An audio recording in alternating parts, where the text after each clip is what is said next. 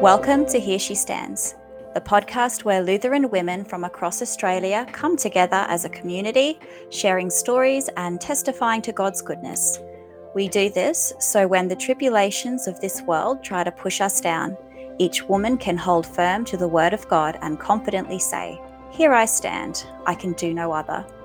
My name is Lexi, and I am a homeschooling mama of 4 girls and the wife of a first-year pastoral student. I love theology books, classical music, and I'm currently trying my hand at becoming more self-sufficient. And I'm Sonia, a Lutheran pastor's wife, homeschooling mum of 2 kiddos, homemaker, tradition lover, and all-round crafty person. On today's episode, we're going to be talking with Sarah Joy Fandrick. Sarah Joy lives in Burrumbuttock, New South Wales, and is married to Christian, who is a Lutheran pastor and also a GP. Together, they have 7 children, whom they also homeschool. During a recent conversation I had with Sarah Joy, she made a critique of the intro music that we use for our podcast. And the gist of it was, you need to use Bach. Isn't that right, Sarah? Yes. Bach is the best. So welcome to our podcast, and thank you for taking the time to join us and to share your story. Thank you for having me. So to start off with, we would just love to know a bit more about you. Yeah, just tell us a little bit about how you and your husband met and how long you've been married. So Christian and I met at what was then Luther Seminary. I had come to the seminary in 2001 to live and also to study for a year to upgrade my teaching degree. And I'd worked out a way that I could study theology full-time to do that. And Christian was studying at Luther Seminary, or it's now Australian Lutheran College, as a private student, whilst he was also practicing as a general practitioner. And we took Aboriginal issues together with Paul Albrecht. He reckons he noticed me as soon as I arrived. I remember noticing him, but the fact that he was a doctor actually made me disinterested, which Really? I know that's a bit odd, but I'm prejudiced. Anyway, sometime in September of that year, I asked him for some medical advice, which he happily gave. And then he said I owed him $50 for the consult. And I didn't think that he was joking, but I offered to take him out for coffee sometime. And when he said he'd take a rain check, I thought I was off the hook. But a week later, he called me up and suggested coffee. It ended up being dinner, which I didn't have the money for. So he paid for it. But the conversation was really hard work. He's a quiet thinking man, and I think he used up an awful lot of his courage asking me out and struggled to keep up his end of the conversation. He's not big with small talk. But the next day he took me to the airport, and I was going on holidays back to my parents in Melbourne. I was feeling a bit funny in the tummy, and he stayed with me even though the plane was 2.5 hours late. And I was like, oh my goodness, I have to listen to this guy. We have to try and keep conversation with him. But he was more talkative. But the comment that remained with me was, he said, I'm nearly 30 and I've done nothing with my life. But what I really heard when he said that was he really wanted a wife, and he was looking straight at me, and I was horrified. So what followed was 3 dates, which were each followed by me telling him that it would never happen, and that he wasn't a kindred spirit. He wasn't for me. It wouldn't work. And Christian was being advised by one of his doctor colleagues to just try one more time. But in the meantime, I had this revelation that he was actually like Mr. Darcy. Yes. And if anyone knows the BBC version of Pride and Prejudice, I was a lost cause once I said that to myself. So we were engaged within a week and a half of that, married 5 months later, and somehow we managed to surprise even the gossip mongers at Luther Seminary, because there was an audible gasp when Dr. Peter Lockwood announced our engagement, and it was quite fun. So we've been married for 20 years. Wow. Yes. That's a great story. Sarah Joy, that honestly sounds like a novel or some type of romance movie. Your story. I'd love to that could write be one. made into a movie. I'd love to write one. It feels amazing in my mind. Anyways, Still love him. He's still amazing. So now that you've got 7 children, and just with some of the literature references that you made there, you're definitely a homeschooling mama. Yeah. So tell me about your children. What are their interests or occupations? Our eldest is Enoch, and he's nearly 20, and he's studying medicine at Charles Sturt University in Orange and loving that. Our next is Abigail. She's 18. She's studied fashion design and technology, and she's currently studying a certificate of performance in piano, and she's also studying at uni in preparation for a Bachelor of Occupational Therapy. My goodness. And then I'm homeschooling. Yes, she's busy. Then I'm homeschooling Andreas, who's 16, Thomas, who's 14, Sophia, who's 12, Noah, who's 9, and Bethany, who's nearly 7. Okay, so your hands are still very much full. Yes, very much Yes. so. Okay, so with the literature references that you made before, I got Anne of Green Gables and, of course, Pride and Prejudice. You're obviously a classical education, and I know we've talked about it before, Charlotte Mason homeschooling mama. So, yeah, tell us a little bit about that and how that works for your family. Yes, so Charlotte Mason was around in the time when classical education was the thing. She specifically spoke to parents who were teaching their children at home in England, but also she had schools that she was helping teachers teach. And her approach to education is primarily through the use of great books, not dumbing down education. She particularly wants to speak to children as whole persons rather than belittling them in the way that you lower the tone of how you speak to a child. So she's specifically wanting to speak to children, I suppose, like little adults, but as people that can actually understand. Yes. And bringing their understanding up to an adult's understanding rather than talking down to a child. She also is very keen on reading living books to children, which it's about reading books that are not twaddle. That's her word. She talks about twaddle. So books that speak what is true, good and beautiful. Yeah. Charlotte Mason was very much into treating the whole of the child. So there's no separation between morals and academics and everyday living and reading. It all seems to be sort of wrapped up together, that your morals and everything should be in everything that you read and do and learn, and that all of those things are connected and not separate. And so when you're reading a book, all of those things should be together. That's right. As you make those connections and those relationships in your mind, it creates a whole person. And I appreciate how she has gone about doing that through reading living books to children, reading whole books to children, not cutting and pasting and choosing the bits that sort of work and other bits leaving out. So what type of books are you reading to your children at the moment? So at the moment, I've just finished reading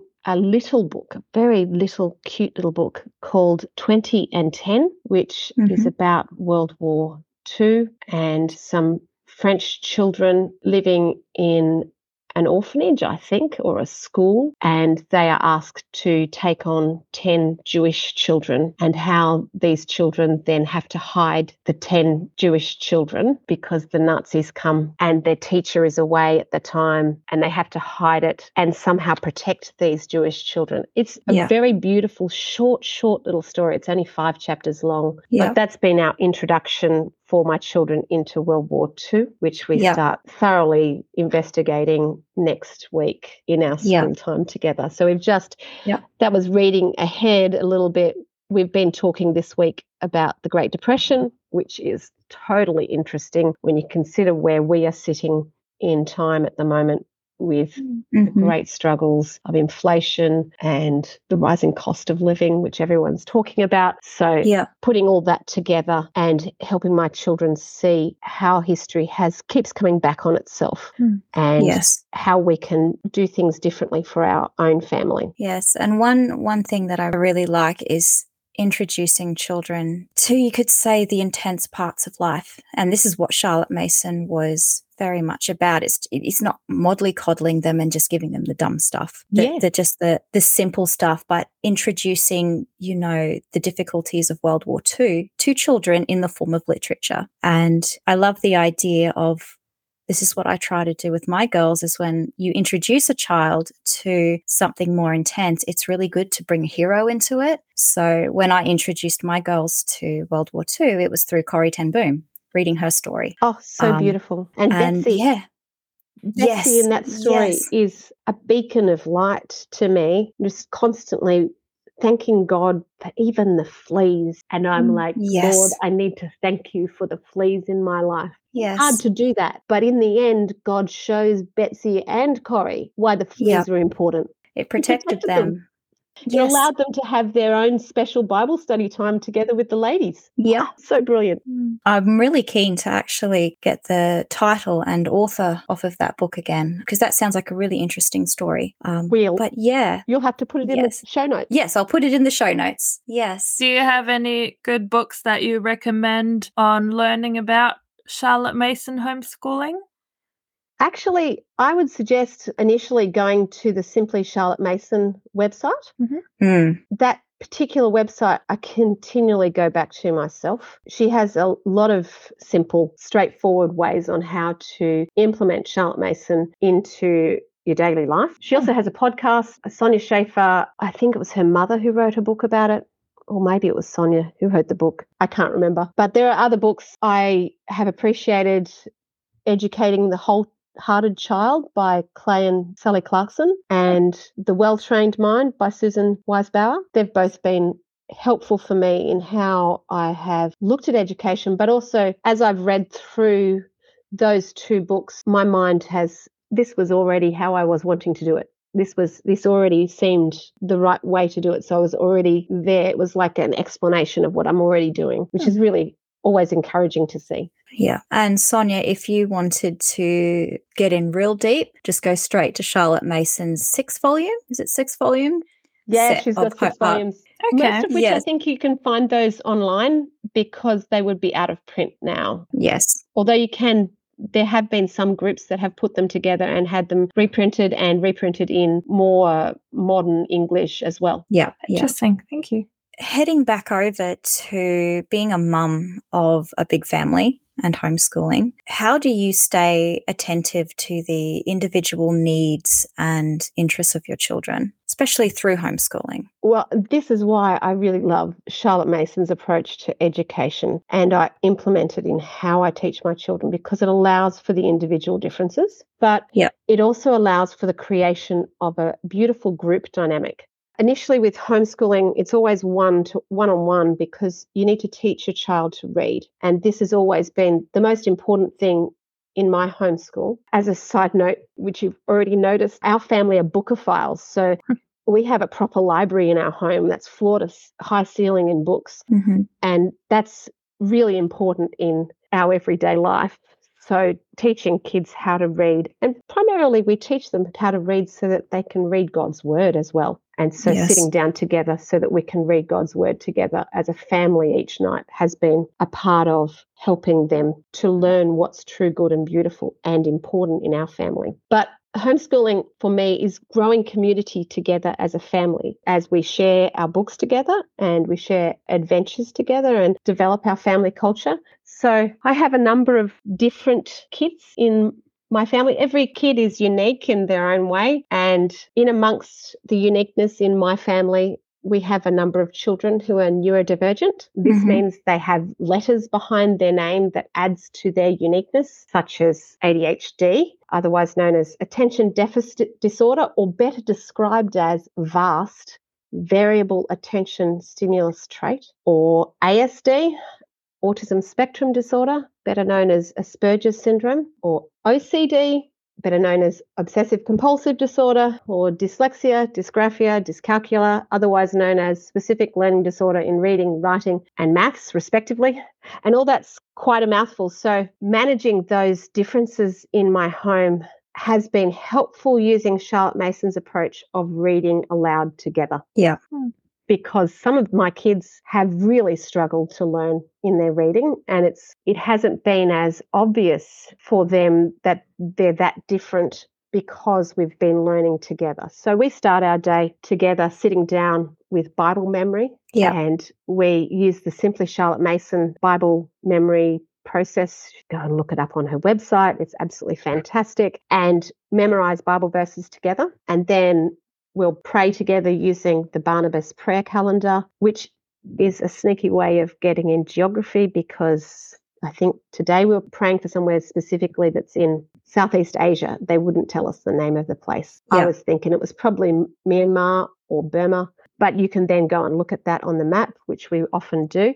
And then after praying for that place and our family, we'll then sing a hymn together, because all that memory work is just really helpful for the children in developing their language. Mm-hmm. But for me, as a Christian mama, I'm wanting to hide God's word in their heart. And you can't do that unless you can remember it. So consistently putting new Bible verses there for God to work with later in life. I don't know what's going to happen in the future. I don't know if we're going to come to a time where the written word, God's word, will be taken away from us. Yeah. I don't know what the future will bring, whether my kids will end up as drunks on the side of the road or whatever.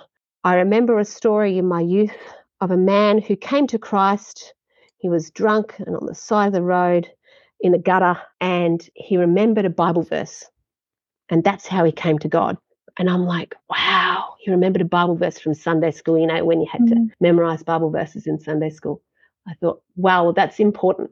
Memorizing God's word is so important. So I stick that right up the front, because that's really important to us as a family. And then memorizing hymns, because for me, I don't know what it's like for anybody else, but I get hymns stuck in my head and I'll start singing the liturgy or a hymn or a line from a hymn, and it just sort of earworms in my head and goes round and round. And I fully believe that is God speaking to me through the words of those hymns. So what better way to get that into their heads than to use song to allow God to speak to our children and to keep God's word singing through their mind. So that's how we start. Yes. And then we move on to history and read history together or science together. And then they'll do their individual subjects such as maths or reading and writing. A little bit more individualistic as the day goes on. I would love to ask you more questions about raising and homeschooling children that have letters at the end of their name, because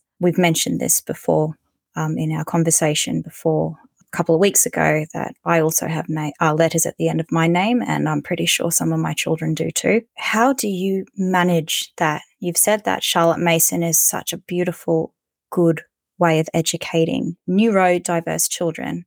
But I know that there's also more challenges as well. Homeschooling is parenting on steroids. It's all the good stuff and all the hard stuff, and it's magnified. So it is hard work. I started homeschooling because even as a trained teacher, I knew that this is the best way that I could give my children an education for their abilities. If the child has exceptionalities, then homeschooling is the best way for them to be able to succeed. If the child has difficulties, then homeschooling is also the best way for them to be able to succeed. However, it's hard work with all the differences. I've only looked into those differences in the last 3 years, and I encourage other parents to notice how you're managing with your children in the different tasks that you give them. I knew very early on that I had a variety of uniquenesses with my kids, and I knew the ones that wouldn't cope at school because of their anxieties or their ability to manage their behaviour, or because they needed to be a year or two ahead of the rest of their age group. And initially I didn't get any testing done because I didn't want to put them in a box. However, in getting a number of my kids a diagnosis in the past 3 years, I've realised how very isolating it was for me to be the only one in their life who was able to help them manage when they were struggling. So I think starting down the road of getting a diagnosis has been very helpful and has allowed for me to get some more support. I've found one of the things that helps my kids the most is allowing them to have their differences. In the past, I think even back in Charlotte Mason's time, a child would have an interest in a specific area and they would be allowed to master that and move in that direction rather than be boxed into, well, I know you like woodwork, but you're going to have to do all this other stuff before you can get to going back to your woodwork. Or I know you like drawing, but you're going to have to master all these other things and give up your drawing for this time so that you can master these other things. And I have realised I need to encourage those things that they're good at, because kids with neurodivergence, I hate that word, kids with difficulties in these areas, they have difficulties all the time. Everything's hard. And if we take away the one thing that they're good at, or the couple of things that we're good at, just so that we can get them to focus on the reading, writing, maths, music, whatever else you're doing, then you're taking away their joy in life. That's unkind. That's heartbreaking. And my job as a parent is not to break my children, but rather to grow them and mold them into who God wanted them to be. So I have a drawer. I need to encourage his drawing and show his drawings off and show him that he can do this better and allow him to master that better. Yes, he still needs to learn to read and to write.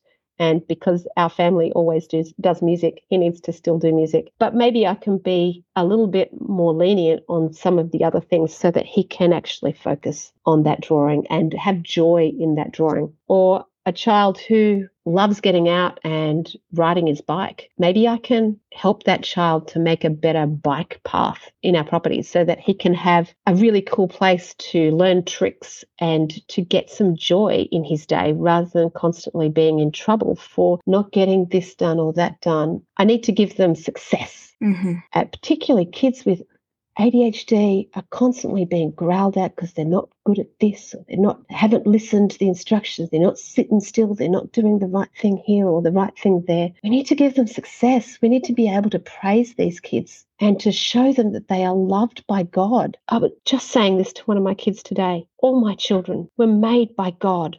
And God doesn't make junk. They are beautiful in God's eyes. And yes, they have a propensity to sin in particular areas that perhaps I don't have that issue. But my job is not to continually put them down, but rather to build them up and to give them the ability to see who they are in God's eyes, rather than just to see themselves as junk, because they most certainly are not. God doesn't make junk, and God doesn't make mistakes. So they are beautiful in God's eyes. Yeah, I was homeschooled as well for the second half of my school life. And one of the things that I just appreciate most about my homeschooling is being just allowed to focus on whatever I wanted to focus on and follow whatever interest I had. And I so appreciate that. It was my favorite part. Yeah, well, one of my kids the last week has found a book series that they're really interested in and has not put it down. If I want to get any work done for that child, I need to say, okay, I'll hold the book for you for half an hour. Now, can you do this for me? But you get to the point where you're telling your child not to read, but this is what I've worked so hard to do. So 90% of the time I don't say, well, you've got to do this instead. But if I was to go out right now, I know I'd find that child reading, which is wonderful. That's what I wanted. Yes. And when I know the struggles that child has had to read, what a joy. Yeah. Give them time to do what they need to do. Yeah. Yes. I also have another question that I have been starting to think about a little bit is so many of the different programs and teaching aids and even the curriculums and stuff utilize a lot of technology, like watching videos or doing things on an iPad, or some even, incorporate video games and that kind of thing. What are your preferences or opinions when it comes to technology and homeschooling? Yeah, the research is quite clear, and the research has been out for some time, that screen time is not good for kids and needs to be managed. And I still find it baffling that our schools are going in the opposite direction of the research. And it's important for kids to be able to use computers, yes, and it's important for them to be able to have access to some of this technology, yes, but to be in school and using the technology hour by hour is not helpful. So I limit my children to about half an hour a day of on-screen time by themselves, and they are usually using a computer program of some sort. At the moment, I think most of them are playing on Prodigy and enjoying a game-like experience with learning reading or math skills. And I do use Teacher Monsters Read with my younger kids as they're learning to read. Yep. But other than that, no, I don't find much technology in terms of actual screen time a great benefit. I do use Audible a lot. Audible is the best friend of dyslexics. Audible is the best friend of mothers and busy people, and if you don't have a subscription to Audible, I am not getting money for this. If you don't have a subscription to Audible, you should get one. And I love the fact that I can listen to books. At the moment, I'm listening to Timothy Keller's book on prayer, which is really interesting. And I can listen to it at 1.2 and get through the book really fast and then re-listen to it. Or I can listen to it on slow and just listen to it at the speed that the guy reads it at. But it means that I'm able to get through a book whilst I'm going on my walk in the morning, or whilst I'm hanging clothes on the line or doing dishes. And so being able to use that sort of technology is really helpful. I have one child who is listening to books almost all the time, and she does that by listening to books on an iPhone. Yes, it's technically a phone, but she just has it plugged into her ears and she just loves listening to the books. That's what I was going to ask. How do they listen to Audible? Is it through your phone or through an iPad or a computer? I call it an iPhone, but it is an iPhone, but it's not connected to the internet other than in our home. Yeah. So iPhone, really, it's an iPod, I suppose. It's just an expensive iPod.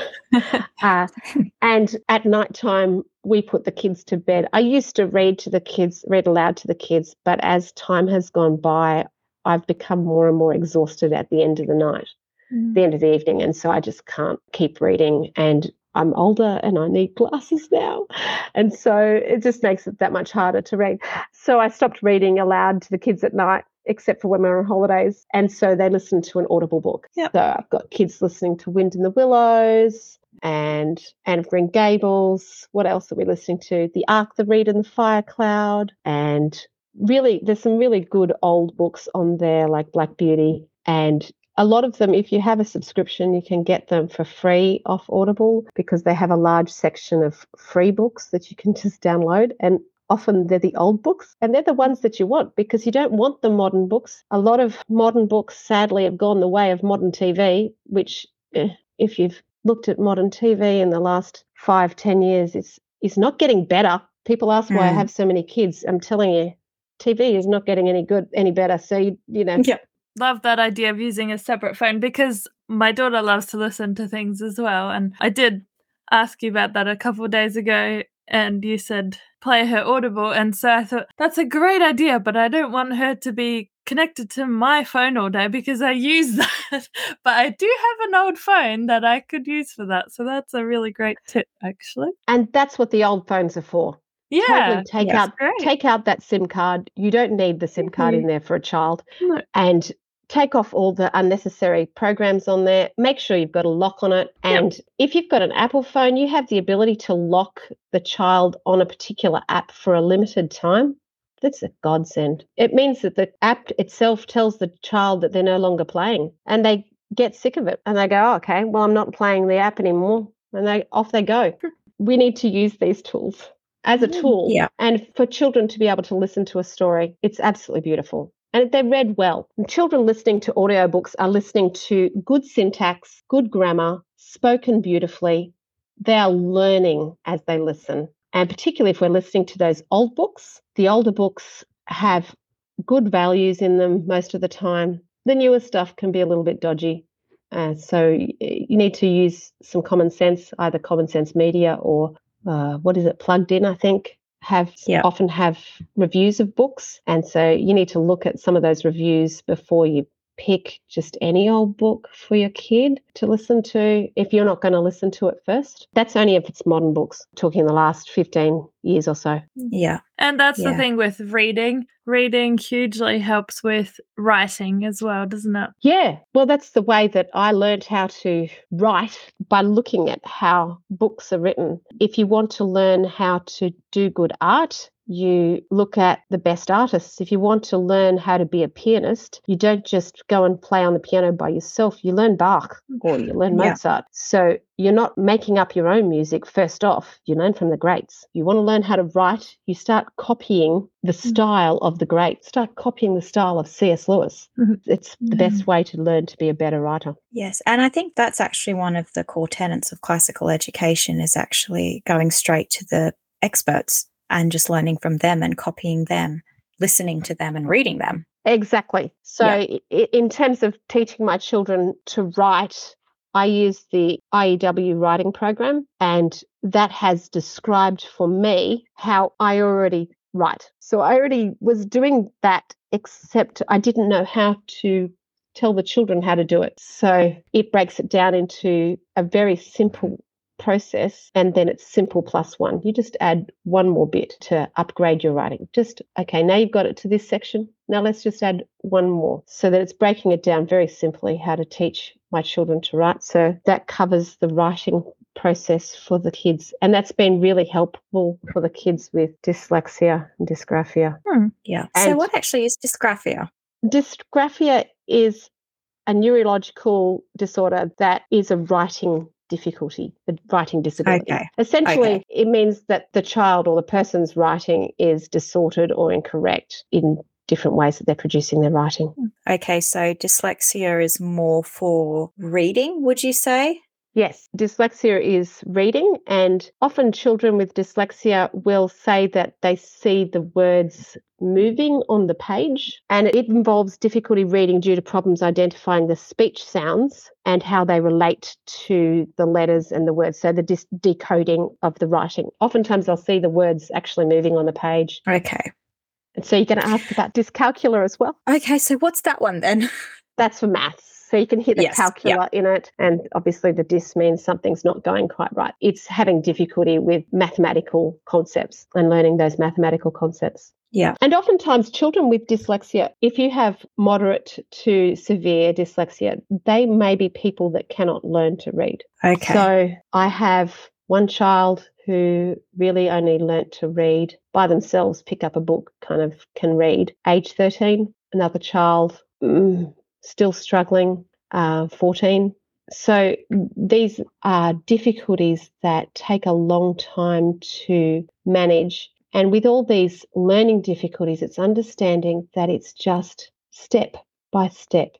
We're not trying to get to reading yesterday. Yeah. It's every little 5 minutes counts. And Charlotte Mason is quite keen on short lessons for children and just slowly getting those lessons bigger and bigger. But for children with dyslexia, dysgraphia, dyscalculia, for children with ADHD or ASD, having those lessons short is absolutely vital and allows them to have that success in that small amount of time, even if it's really the same thing that they learnt yesterday. Because often children with ADHD will have poor working memory, and that means that it's just the working memory is the bit you use to retrieve information. So if you're adding 35 plus 16, I know some people can do that in their head just like that. I can't. But it's holding that information. Okay, well, it's 35 and 16, and I've got to hold the 3 and the 1 there whilst I do the 5 and the 6. And doing that for somebody with poor working memory, which is often the case with ADHD, that's really, really hard. That's like asking them to push a big boulder up a hill. It's very, very difficult. Yes. Yeah. So how do you keep your children encouraged? Because as the mother, you're educating your children and they have different struggles here and there. And I understand that you have accommodated their differences and their difficulties by using Charlotte Mason and different things. Do they still have moments where their ADHD or their dyslexia, it does create this burden for them? And how do you encourage them through that? Yeah, it's hard work. And it's a daily and hour by hour, moment by moment process of sitting with my children and encouraging them to keep going. There are tears almost every day, either from them or from me, and it's hard work keeping them encouraged. I suppose early on, as I was having babies and in that early baby time, both of you are in, I know how busy that is. I would have a baby year. That's a year where I had the baby, and I knew that having a baby was going back to square one, and I would have to start building up my energy from scratch every time. Yeah. I was very sick with my pregnancies and very sick with the baby directly afterwards, and just a lot of hard work because that's what my journey entailed. And I started doing school as the basics. And I think I started doing that back even when Enoch was little, when he was doing kindergarten, year 1. And so for me, the basics in our family are reading, writing, and arithmetic. So the 3 R's and music. Yeah. And that's a basic school. And for you, basic school might be different. And for each family, basic school might be different. But for me, reading, writing, arithmetic, and maths, and music rather. The music is there because that's part of brain development. Research that's out there, an Australian lady, Anita Collins, looked into which came first. Was it all the doctors who are intelligent who can play music, or was it the fact that they can play music that made them intelligent so they became doctors? So which came first, the chicken or the egg? And she's looked into that and discovered that actually it's the music that develops their brain, and got some very brave mothers who would allow their children to have their brains scanned 2 weeks old, or is it 2 days? I'm not 100% sure of that particular study, but she allowed her babies to have their brains scanned. And right at the beginning, when a baby hears its mother's voice, all the music centers of the brain light up. And that to me is heartwarming stuff. Yes. So when your baby hears your voice, it hears music, particularly mama's voice. Oh, what a delight. And it's gorgeous. And if you are an 8-year-old and you've learnt to read music, then your brain is actually 30% bigger than another 8-year-old who hasn't learnt to read music. So here I have all these learning difficulties and neurodiversity, other issues. And the best thing that I can do for those kids is teach them music. So we sing together, they play the piano, they play other musical instruments. This is part of my vital plan of getting them the help that they need. And so my basic subjects then, music, maths, reading, writing, that's basic school. And if I get history done in a day, wow, I've had a good day. Yep. If we go for a bike ride, or if we get some gardening done, that's a good day. So I don't panic about other subjects. And yeah, that's true. I have friends who do Latin and Greek with their kids, and part of me is jealous because I'd love to be able to read the Bible in Greek. That'd be grand. I'd love to be able to see the world in a different way than I do from that perspective. But this is what I can manage. And if I have to do basic school for the rest of the time, then I'm still doing a great job. School doesn't need to be ensuring that my kids have done their spelling list and giving my kids a long list of to-dos that they can't do. So part of encouraging my kids has been breaking school down to the basics. If you get these 4 things done, go play, have fun, go be kids outside, go ride your bike, go play on the playground at the back, go play with the goats, enjoy the day. And I think that's how education is meant to be. We're not meant to be stuck filling out a list and making sure we've ticked off the list. And have you done everything? When it comes to the end, my kids won't have done everything they could have done. There's always going to be a bit they missed here or a bit they missed there. But I've got my eldest into uni, yay. So, and my next one is in uni, yay. So I've graduated 2 out of 7. That's not bad. It's a good start. And I think the most important thing in their education has been God's word, and making sure that they have that as their centerpiece, as their cornerstone. Yes. And the Bible is the greatest living book there is. Absolutely. Taking one of Charlotte Mason's terms. Absolutely. And alongside that, as Lutherans, we can use the catechism as a part of our school. So I notice in the Lutheran schools I've been to that the catechism isn't seen much. Yeah. But in our little Lutheran school, in my home, we use the catechism, and I have discovered the catechism is this massive tool. It's fantastic. It's got all these answers and questions that work. And if you get the expanded with the explanation, wow, what a blessing. You can have whole conversations on that. And it's about having books with conversation. It's not just, I go away and listen to a book, but actually talking about the book. Who was the person? Like Luther said at the start of the catechism, you shouldn't let your children eat until they know it. Absolutely. So how has God sustained you while your hands are full and your workload is heavy? My workload is heavy, yeah. My mama has been a massive blessing to our family. She's amazing.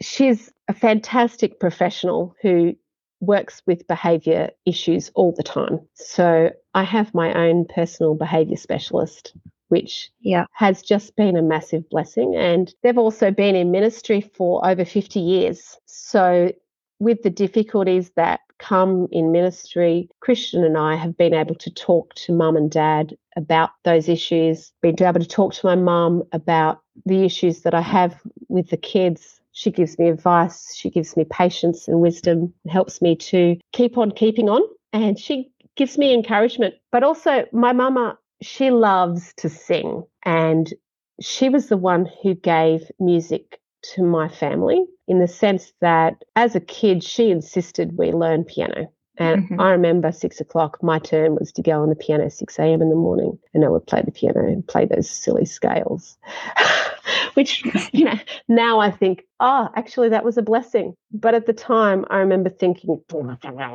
I don't like scales.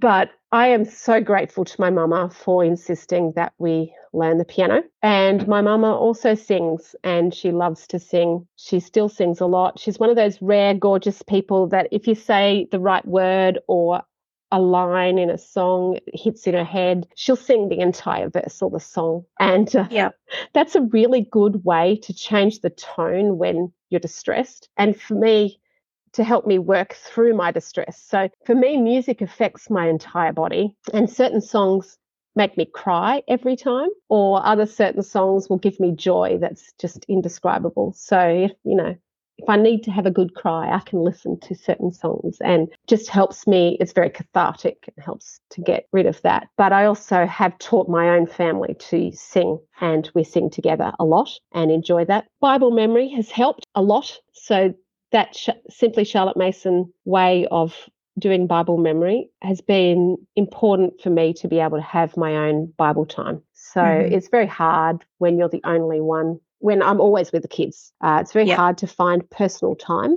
as you know. Yeah. But doing Bible memory with the kids and making that a part of who I am as well as them, the Holy Spirit takes that Bible verse and brings it back to me later on. And I can then dwell on that while I'm doing life, while I'm doing whatever I need to be doing. And that's been such a delight. And also, I have a very dear friend who I love, who calls me every few weeks or so. And I love her phone calls.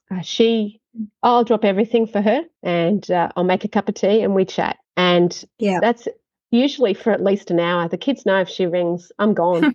They can just go away. And if she rings in the morning during school time, school is over. Whoops. Well.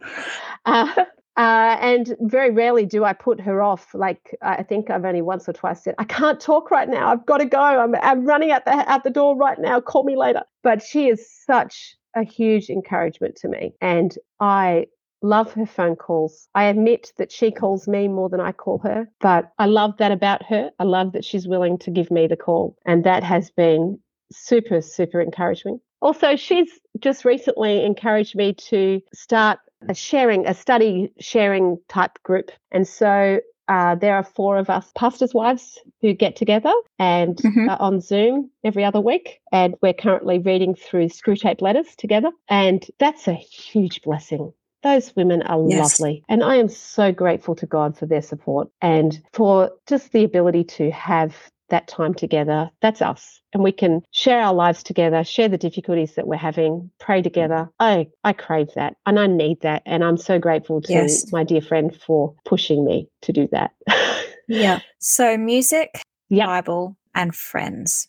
Yeah. And mum. Very much so.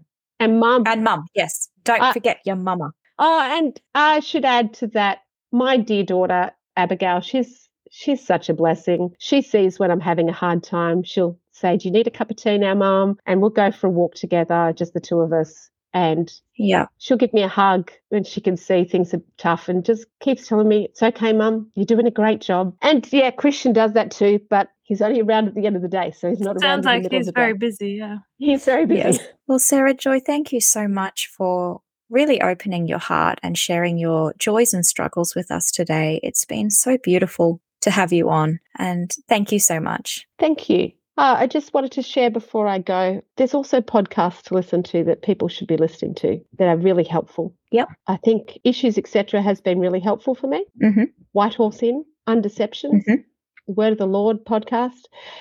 Never give up listening to God's word, but also to other people expounding on God's word. It's very good. Absolutely. Thank you so much. Thank you. God bless you. You have been listening to the Here She Stands podcast. Join us again in 2 weeks' time when we talk with Tatiana Overjune from Adelaide. Tatiana is a school teacher with a passion for writing, music, and theology. She will be sharing her testimony and talking about how, as Christians, our true identity is found in the identity of someone else, Jesus Christ. Don't forget to check out the show notes for information and links relating to today's episode. You can find Here She Stands on Facebook and Instagram, or you can email us at hereshestands.podcast@gmail.com.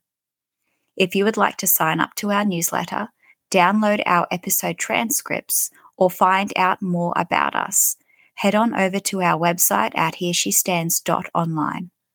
Until then, we pray that you will hold fast to God's word and confidently say, "Here I stand, I can do no other."